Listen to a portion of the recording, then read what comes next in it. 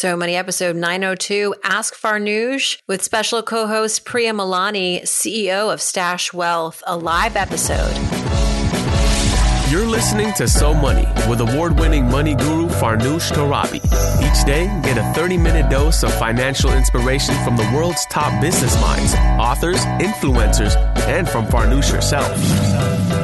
Looking for ways to save on gas or double your double coupons? Sorry, you're in the wrong place. Seeking profound ways to live a richer, happier life. Welcome to So Money.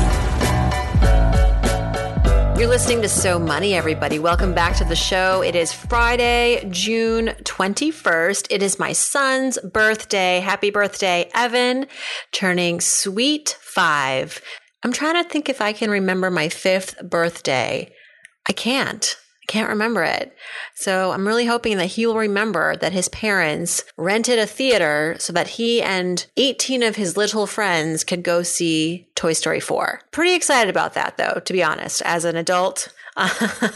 Excited to be sitting in a theater without having to manage a birthday party, really, because they're going to be watching the big screen and there might be an occasional bathroom run, but it's a pretty relaxed birthday, if you ask me. So that is what Evan is getting for his 5th birthday. We'll take lots of photos, so there will be documentation. Today's a special episode also because we are continuing our conversation from Monday. If you listened to the episode on Monday, you know that I did an interview in front of a live audience interviewing the CEO of Stash Wealth, Priya Malani, and that aired on Monday. We did that at Luminary, which is a collaboration hub for women here in New York City.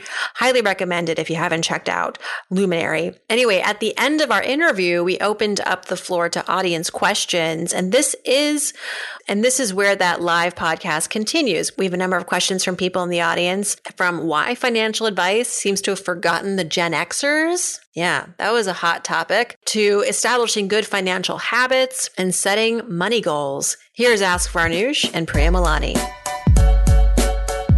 What are some tips you can give for just daily behaviors to get better at like habitual finance, just to make it more of like an ingrained habit versus like, just like some daily practices that you can do? Totally. So I kind of joke 10 years on Wall Street, my number one tip is automation.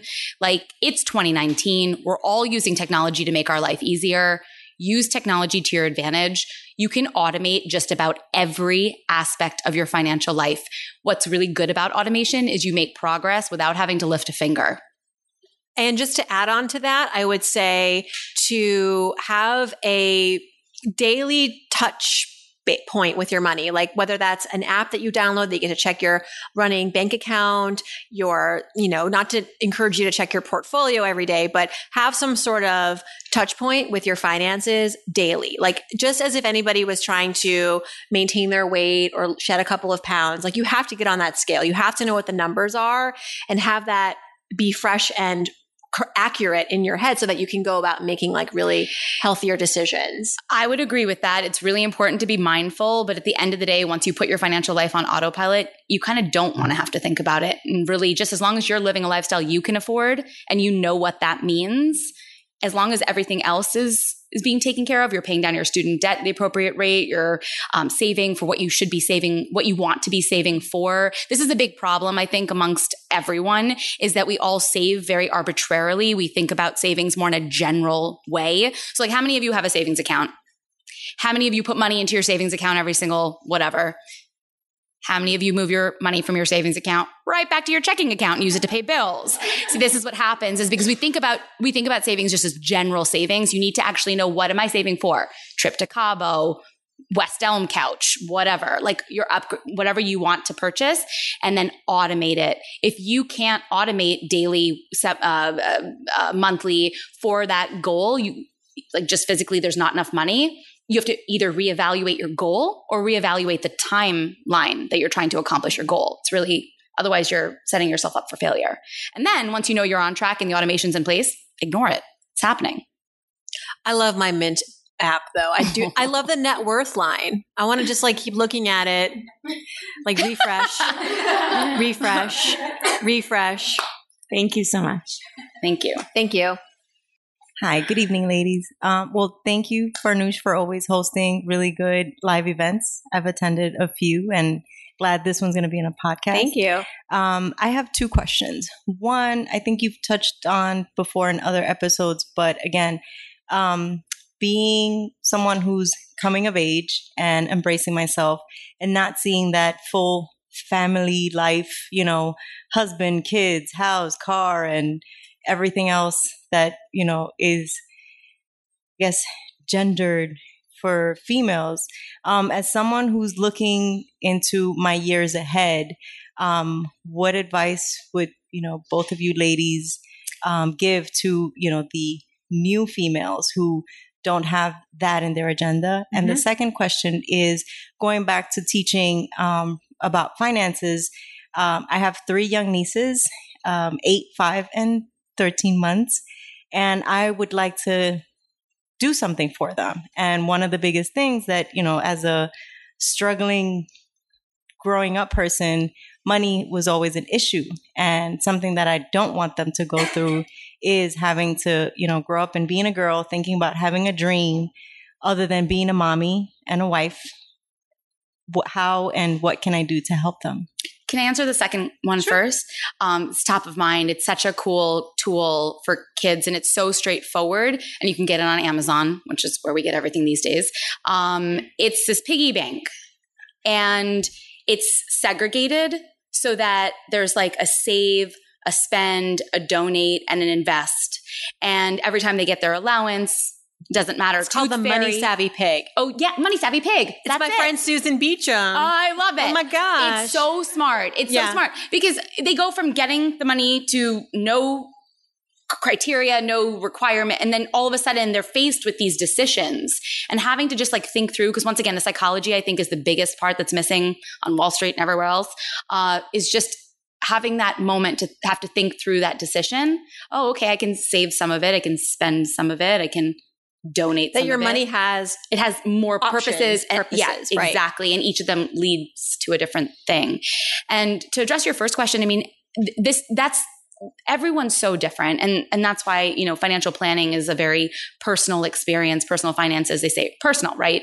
So everyone's gonna have different goals, different idea for what you want to accomplish. There's no help me here.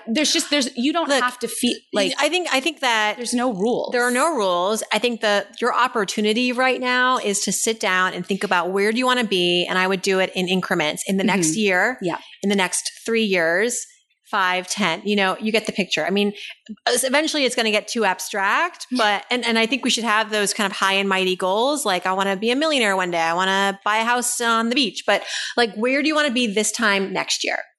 And whatever your heart desires, if I just kind of could create my own roadmap and I could tune out all this noise, right? This noise about, oh, you got to have a house by the time you're 30, you need to have kids by the time you're 35, blah, whatever. Like, and then surround yourself with the women that you want to emulate. I think that's really important. Finding female mentors that you feel like, wow, they're really doing life right. And I want to be a part of that because I want to learn from them. I think that's really important. Like for women, especially, having mentors for me was instrumental. And as someone who knew she wanted to have kids and knew she wanted to have a career, I would seek out women who were doing that and picking their brain. Like, how did you do it? So I could reverse engineer it a little bit better for myself.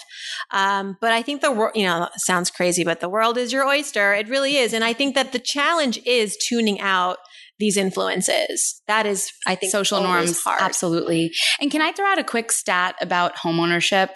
This one's pretty mind-blowing.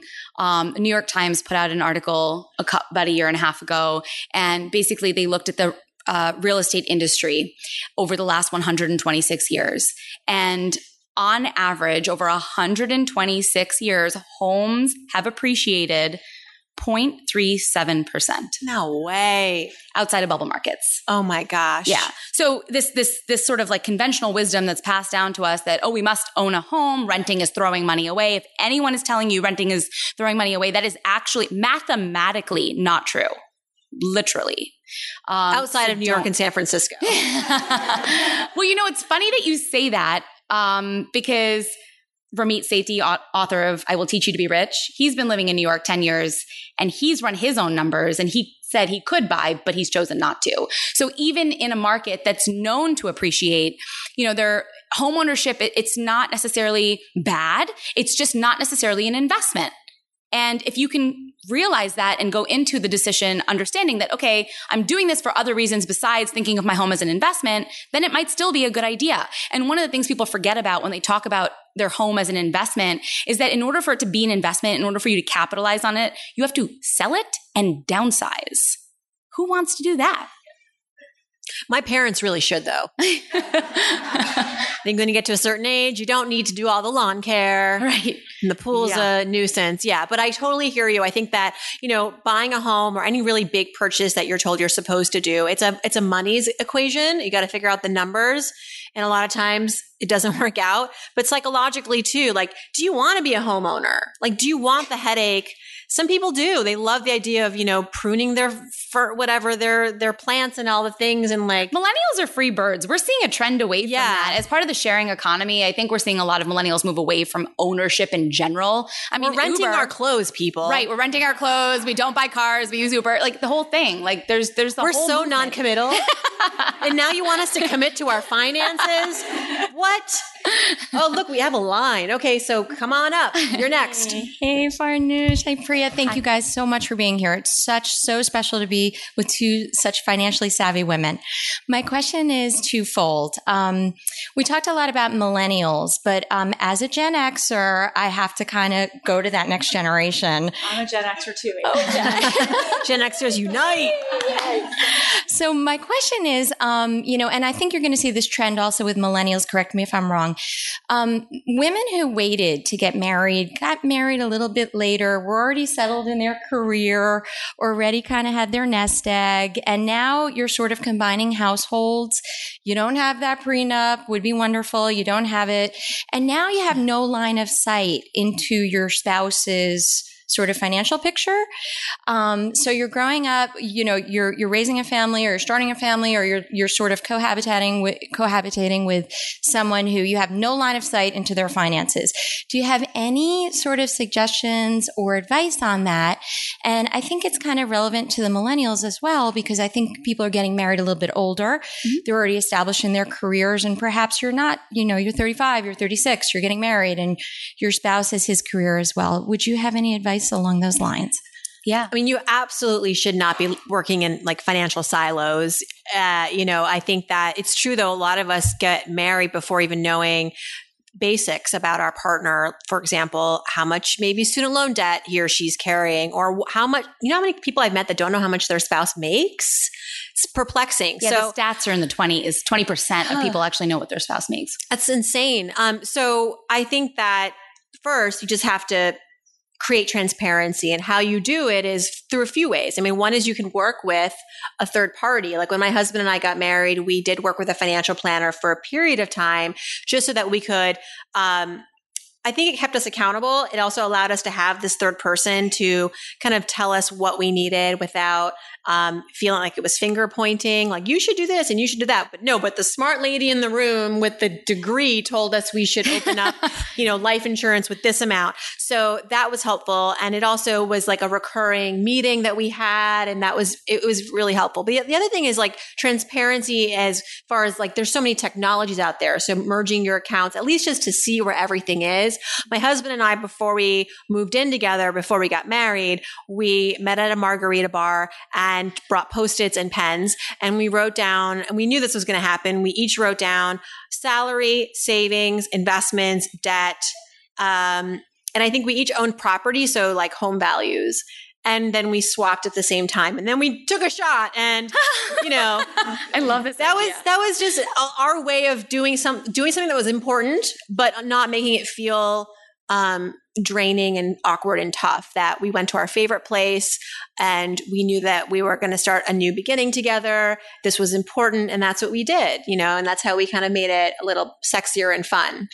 I don't have much to add. That's all very accurate and very, very smart. Even the tequila part makes everything better. Brilliant. Absolutely brilliant. Yeah, we help and encourage clients to take the one team, one dream mentality, because finances are like every other aspect of your relationship. You're going to tackle all these other challenges together as a couple. Why wouldn't you want to tackle your finances? And the way that we help couples to get there is to by helping them to have the goals conversation, because all of a sudden it makes it less about who's saving what and who's spending what. And it's more about like, well, do we care about this? Are we trying to accomplish a vacation home in 7 years? Are we trying to accomplish, like, what do we want? And then all of a sudden, once you have a thing in mind, you feel more like you want to be accountable to that goal. Yeah, and exactly. And if someone's splurging more, going out of control, then you're like, hey, just want to check in with you. Is that goal that we have to buy a vacation home still important to you? Because if it is, this is the strategy we have to stick to. Right.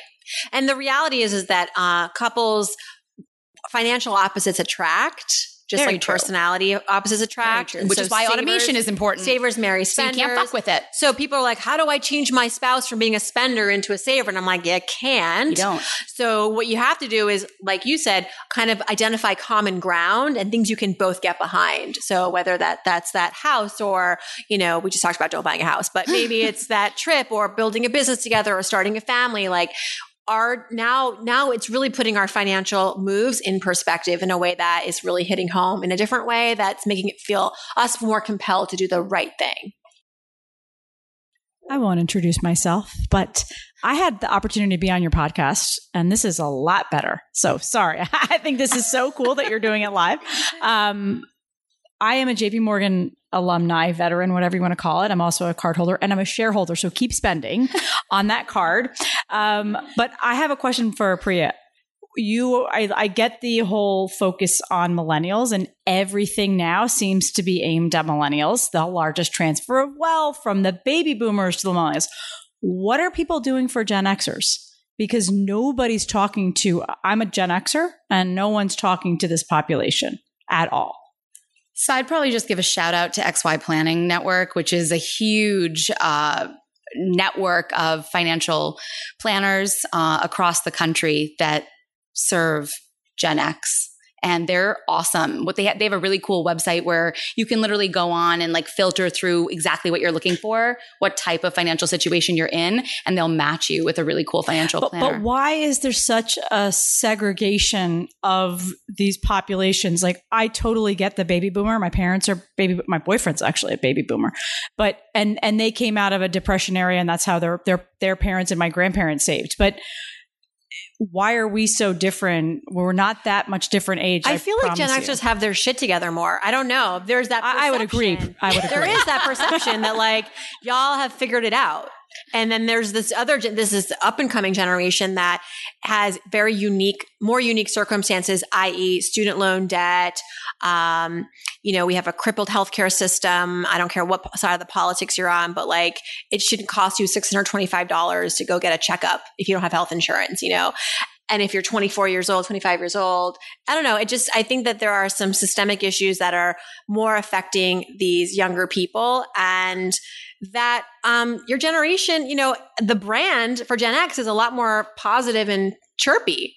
No, we're the forgotten generation. That's what we're not. I mean, listen to SNL, right?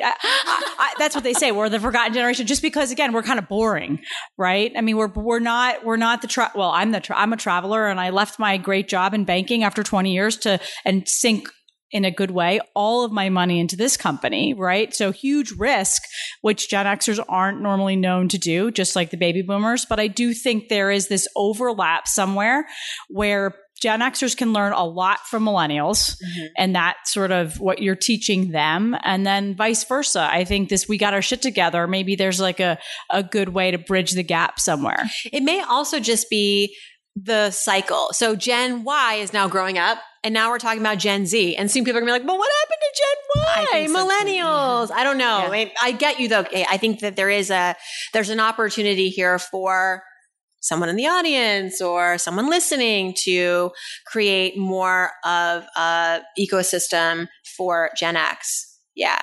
Oh, and one more question. I think we have time. Let me just do a chime check. Yeah, we have time for one more question. Hi. Of course. Thank you so much. This has been super informative. So I have a question. Over time, I've opened quite a few credit cards and found that I prefer some over the others. Shout out to Chase Reserve. So I was just curious to know your thoughts on what do you feel about closing credit cards? And then second part is, how do you feel about the banks that are online only banks like Ally versus banks that have like storefronts? And what are your thoughts there? That's a great question. And definitely an area where I think millennials are could be making smarter decisions.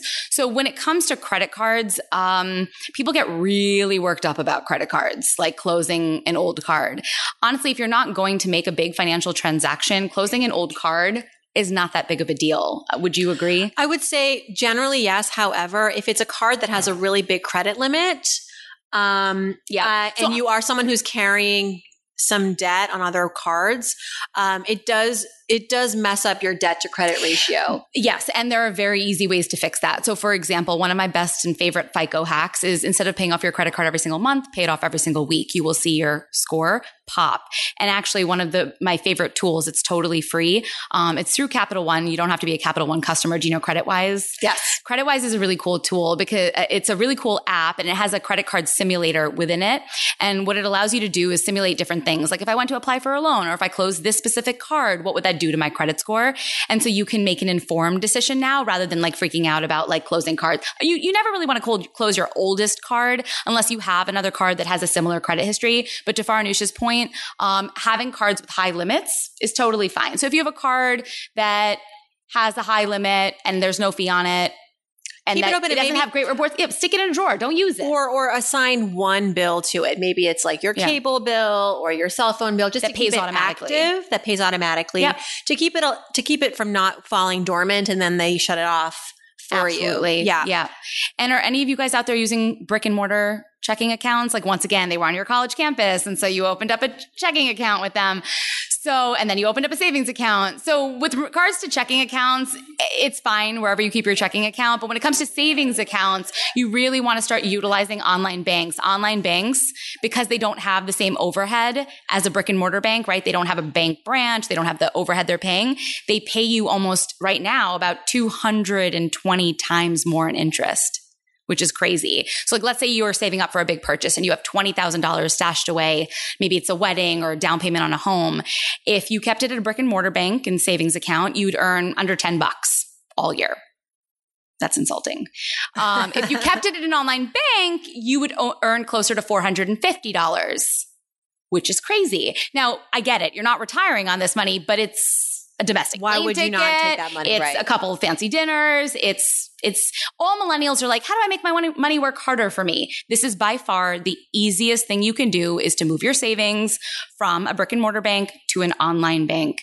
And one of the cool things about online banks is they allow you to nickname your account. So Cabo trip, Turks and Caicos, New West Elm couch. You nickname your savings account and automate your savings. Another thing that's really, really nice about keeping the savings separate from your checking is it's out of sight, out of mind. So when you log in, you're not seeing your stash. You're not as tempted to move it right from your savings account right back to your checking account, using it to pay bills. Great question. Thank you. And I think that is a wrap. Thank you so much, Priya, for co-hosting and tackling all of our questions. And thank you to everybody who is in the Luminary audience. We really appreciate you coming. And it's New York. Let the sirens run. My audience knows the drill. I normally record this from my bedroom in Brooklyn, so they get it. Normally there's a child screaming in the background sometimes. Such a joy doing a podcast, and especially doing it live. Thank you so much. And I hope your week is so money. Thank you. Thank you.